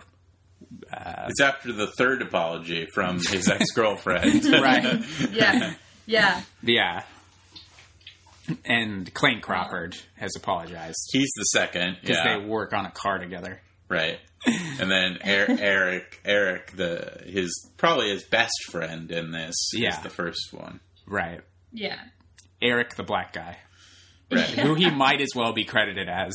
Yeah, I mean, this movie is obviously Nicholas Sparks is a white guy, but it was also written by a white person, so that just makes like some of that dialogue even more uncomfortable that character gets. It's so bad. Yeah. So his friends apologize, and he is frequently visiting Mandy Moore in the hospital. He proposes, and then that's where we get the big wedding scene, right? Yep. Yeah. Mm-hmm. Yeah. Mm-hmm. Which is basically the end. Like, that's like the second to last scene in the movie, right? It's the last we see of Mandy Moore. Right. Because then it's just Shane West takes over voiceover style, right? And says, like, we spent the summer together, and she went peacefully. Very strange that a voiceover just shows up in this movie. Yeah. It's not, that's not a tool they've used previously. There was no narration at all in this movie before that. Yeah. No. That wedding scene was... not a very good scene, in my opinion. Like, the way that it was edited with all those, like, fade-ins and the overlapping dialogue, like, very poorly cut together, I thought. I don't know if you guys had that feeling, but... I mean, I didn't think this entire movie was particularly well made. I don't know. It's very generic stylistically. So, I mean, there were no straight up cuts in that scene. It was like they would fade to Mandy Moore, and then they would immediately fade to Shane West, and then fade to Peter Coyote, and that would just get repeated. I got the sense that was with the fades and stuff meant to be like dreamlike almost. Like, oh, this is like her big happy ending or whatever. Death dream. Right.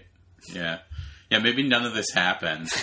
Maybe this is all a fantasy, and she died before she even met Shane West. What Maybe. if? Yeah. Well, not met him, but like fell in love Yeah. with him. She just saw him at that like school fair. Yeah. Well, okay, that's another interesting thing. So she had been going through chemotherapy, I assume would have been her treatments, right? Before she stopped responding. Before she stopped responding. Yeah. But they've known each other since elementary school, right? That's what she said, yeah. So she would have been going through chemotherapy when she knew Shane West. Yeah. And she never, like, lost her hair or anything. No. She was fine. I feel like I would have known if someone that I even kind of knew in school was undergoing chemotherapy. Right. Yeah, you'd probably have to like miss school and stuff. Yeah, So you'd be yeah. like, I feel like that information would have made its way out that Yeah. she had cancer well before they started dating. Yeah, because from her appearance, like, there's no way you could tell because she just looks like kind of pale. Yeah, Yeah. she's pale. Yeah, and she's like cold all the time, so she's wearing a sweater. yeah. She wears lots of like long floral dresses and sweaters. Yeah. Which like nowadays is just like a cute hipster girl, you know, wearing vintage clothes. Like, Yeah, yeah, yeah. It's funny if you put all the characters from this movie into like a modern setting, she would be the cooler looking Right. of Exactly. all the women in this movie that like make fun of her. oh yeah, definitely. Yeah. So, yeah, after the wedding, Shane Voice recaps everything else that happens, and And then you see him wearing those stupid little sunglasses. yeah, in those middle little, school. those little sunglasses.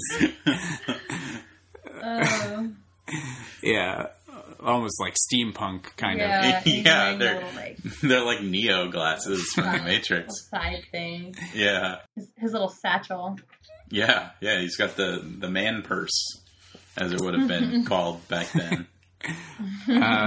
Yeah, so then he, it's implied that a couple years pass and he's gone to medical school. He's been accepted in Accepted, medical yeah. school. Yeah. So he would have, I guess, just had his bachelor's degree at that point. Right. And then he comes back to his hometown and visits Mandy Moore's dad. Yeah. And he calls him a miracle. Yeah. Yeah, because he says, oh, she never got her miracle. And then Peter Coyote's like, well, she had her miracle. It was you. Doing the stupid voice that only he does in this movie. But yeah, he took more of a dramatic beat than Yeah. that. Well, Like, yeah. Okay. I think she did. It was you.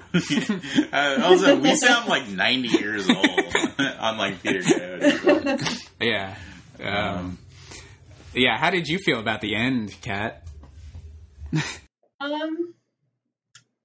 Yeah. It seems like he's kind of like giving back the thing that has her like mom's memories and stuff in it. So it's kind of like it almost seems like he's like, all right, moving on with my life.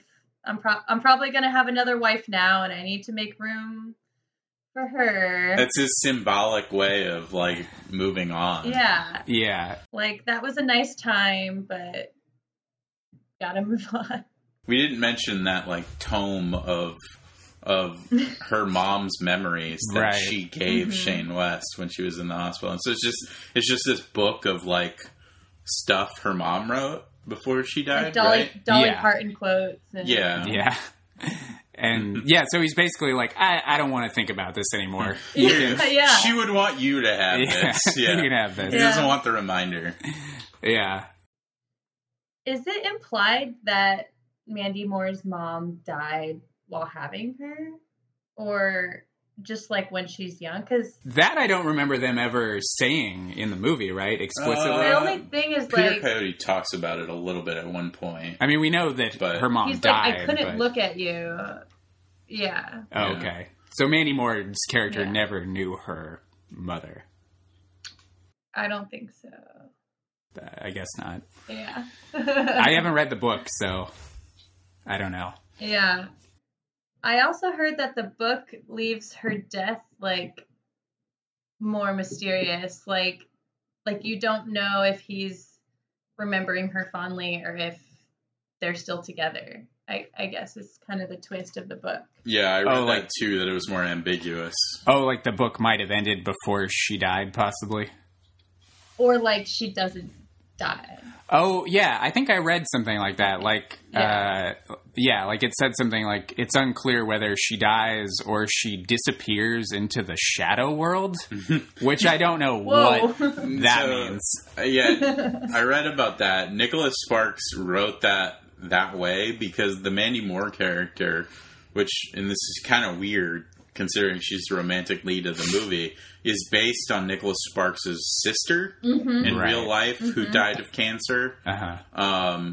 So Nicholas Sparks wrote the character to have that kind of ambiguous ending like that as like a tribute to his sister. Oh, okay. Got it.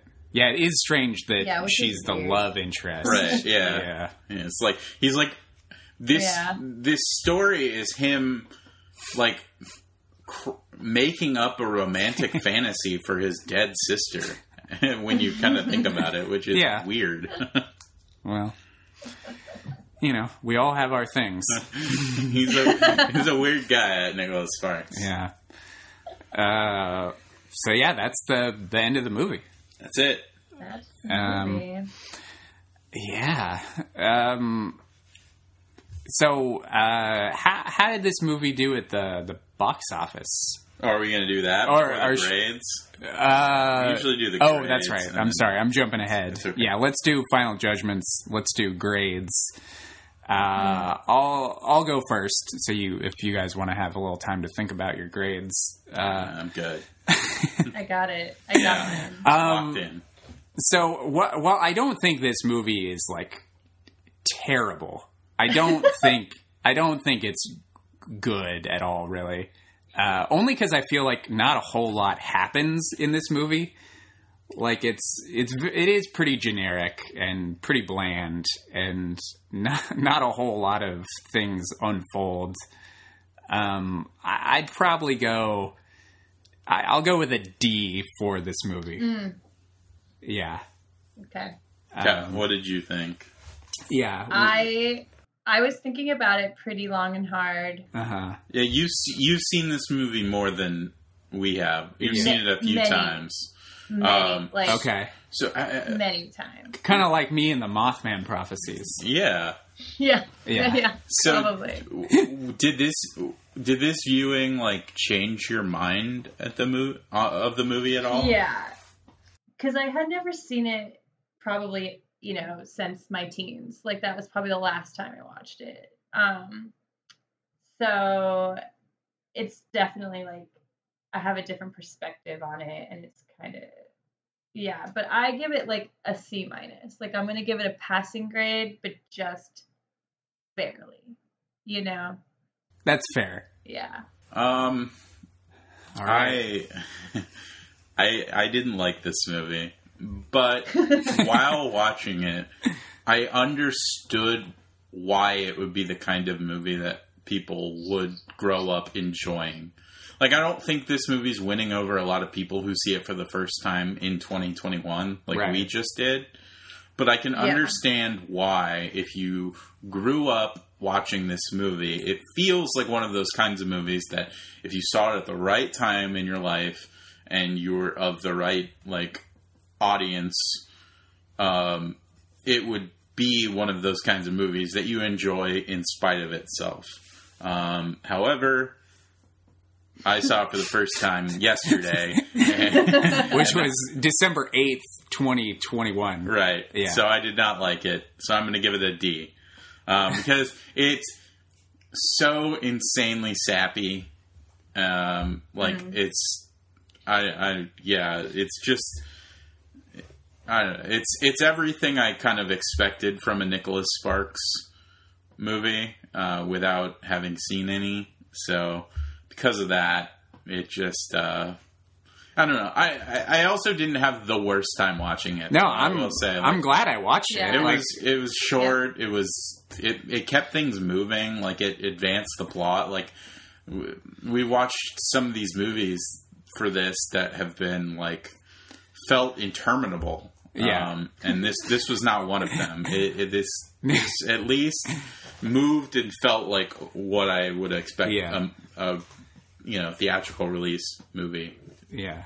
Now, what was the runtime for this movie? It was probably like an hour and 50 minutes, right? 40. Hour and 40. 140, yeah. That being said, it felt like a lot shorter than Kung Pao Enter the Fist. Yeah, totally. And Kung Pao Enter the Fist is like 80 minutes long.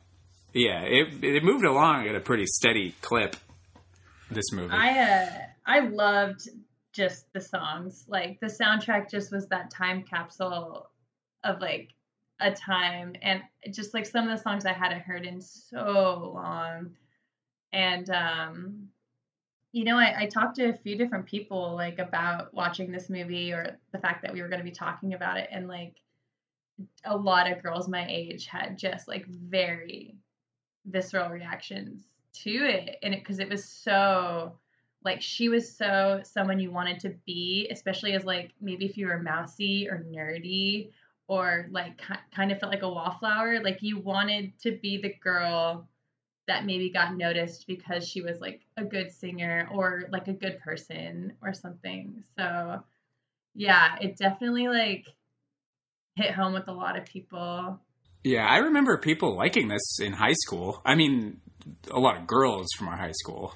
Yeah. None of the boys we were hanging out with, but I mean, I would definitely say that movies have gotten, I used the term binary earlier, a little less binary now, like in terms, like, I don't know, there's a little more crossover appeal for movies, but the way that when this came out, movies like this were marketed a very specific type of way to not appeal to us, like a ninth grade boy. Right. Mm-hmm.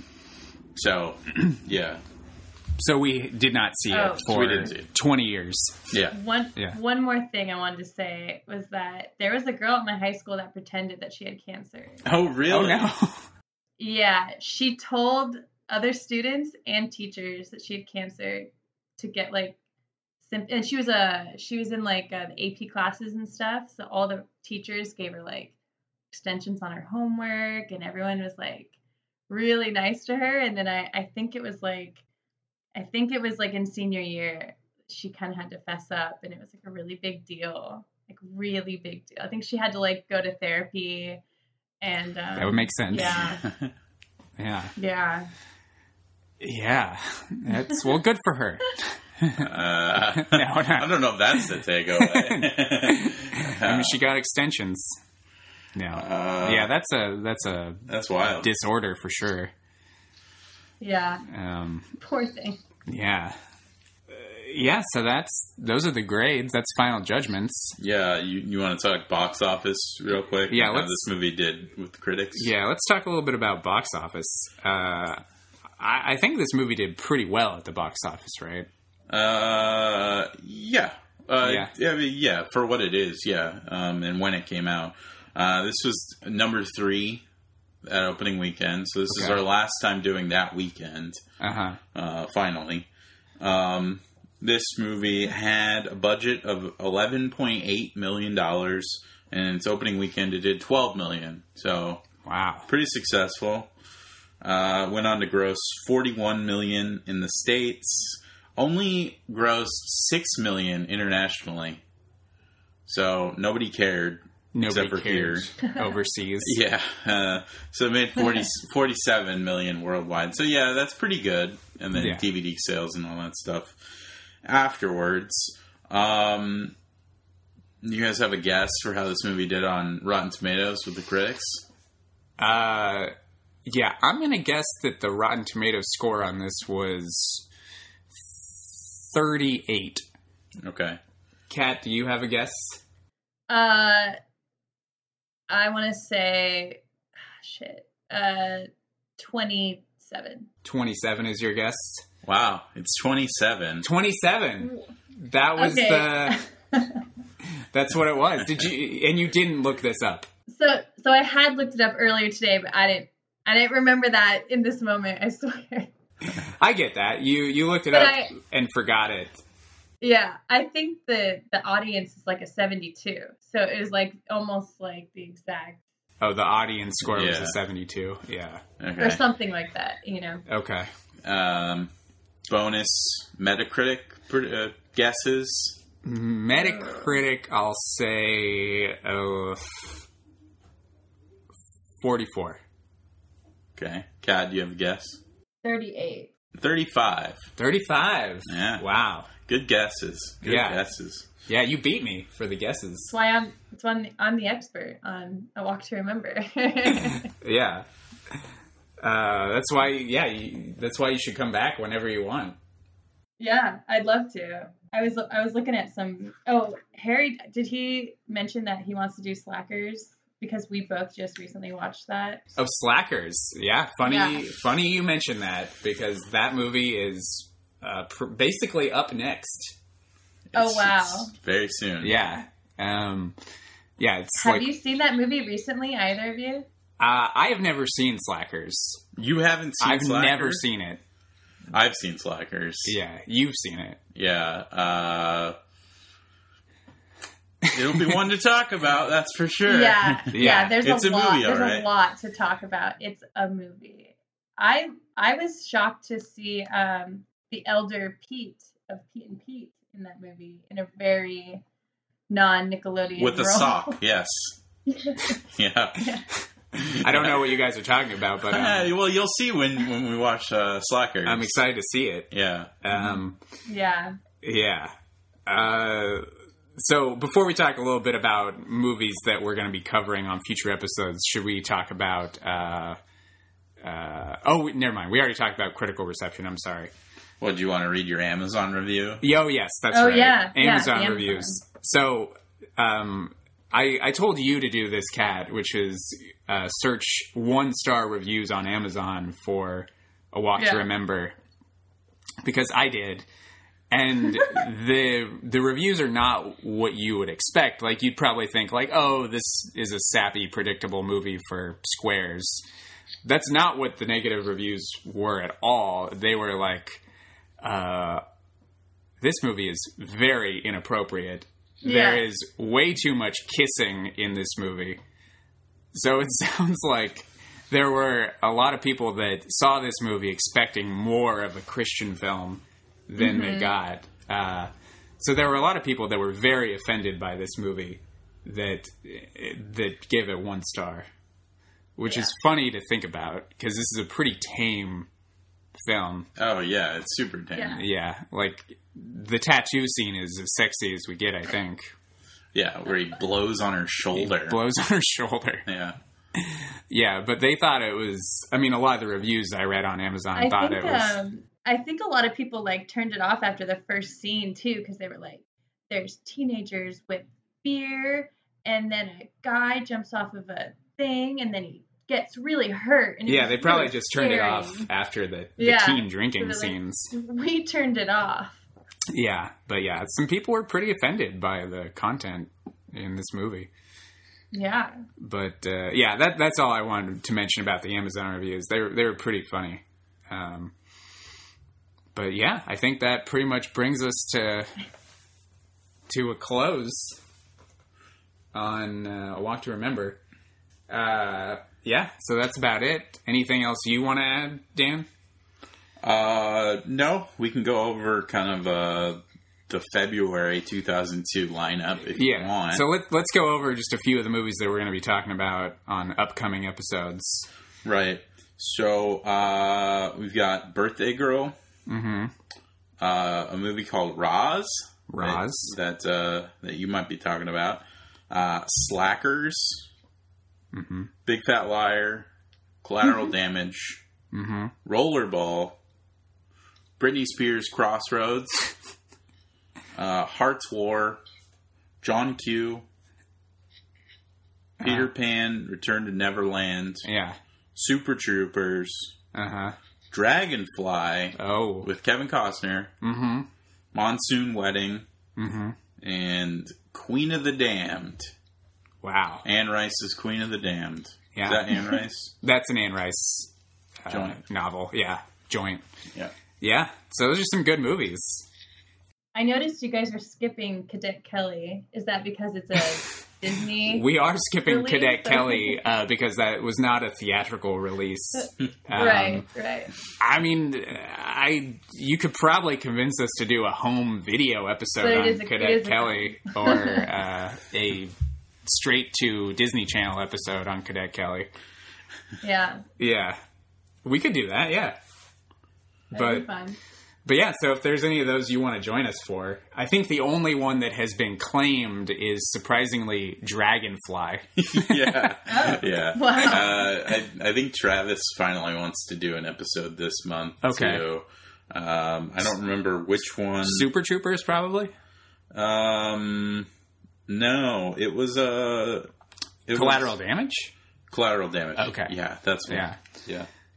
But, so you might join us for Slackers then, possibly? Is that right? Or Yeah. You and Harry. And yeah, he wants to do double because we just watched it. And I think that, like, he showed me that movie thinking, like, we were really going to like it again. Yeah, he was like... He really liked it growing up. Yeah, he was like, check out this classic. Yeah, and then, we felt feelings afterwards that were different. Okay. Yeah. Crossroads too. I would watch Crossroads in a heartbeat. Oh, you'd watch Crossroads with us? Absolutely. An excuse to watch Crossroads again would be. I'm excited to watch Crossroads. Yeah, I've also never seen Crossroads. Yeah, it's good. I've seen the Ralph Macchio Crossroads. But not the... You say that every time we talk about Crossroads. Well, it's just a fact about my life that I've seen that Crossroads. Okay. I think more people know the Britney Spears one. That's true. So, yeah, hopefully you'll join us in the future. Yeah, I'd love to. Yeah. That'd be great. Thanks for having me. Yeah, thank you for joining us via FaceTime. Do you have any plugs? I don't have any plugs other than this show. Do you have any plugs, Kat? Anything you want to plug for yourself? No, I don't really have a whole bunch going on right now, other than it's my birthday tomorrow. That's not right. Really a plug, but well, happy early birthday! Happy birthday! Thank you. Yeah, thank you very much. This is like your birthday gift. You get to talk about this movie for it is a couple hours. Truly, it was a gift. Yeah. Well, it's kind of like a talk to remember. Doctor. Well, now my AirPod has officially died, so you're coming through our phone speaker now. Oh, okay. Yeah. All right. Maybe that's a sign from. That's probably a sign that we should from God. Wrap up the show. Yeah. Well, yeah. Happy early birthday, and thank you for joining us. Anything you want to add, Dan? No. You don't even want to plug our social media. Yeah, I mean, I guess usually what you do. Yeah. Please, if you can, we're looking for reviews on iTunes, because it helps us show up in the searches for movie podcasts on the iTunes algorithms. So, if you can, please rate and review and subscribe on iTunes. That'd be cool. Yes. Check us out on Instagram and Twitter. 2002 podcast on both. That's about it. Yeah, that's about it. We're a social media powerhouse. So yeah.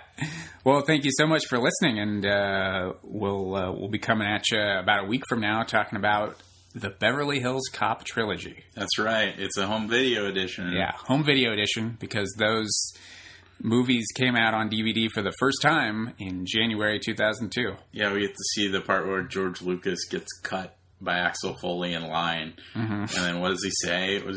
Hey! He's like, why'd you do that? Yeah. Or something like that. I think he just says, hey. I think Yeah. that's all he says. Right. Yeah. Yeah. So, yeah, join us for that, and we'll see you next time. Okay. Bye. Bye, Adios. everybody. Adios. Bye.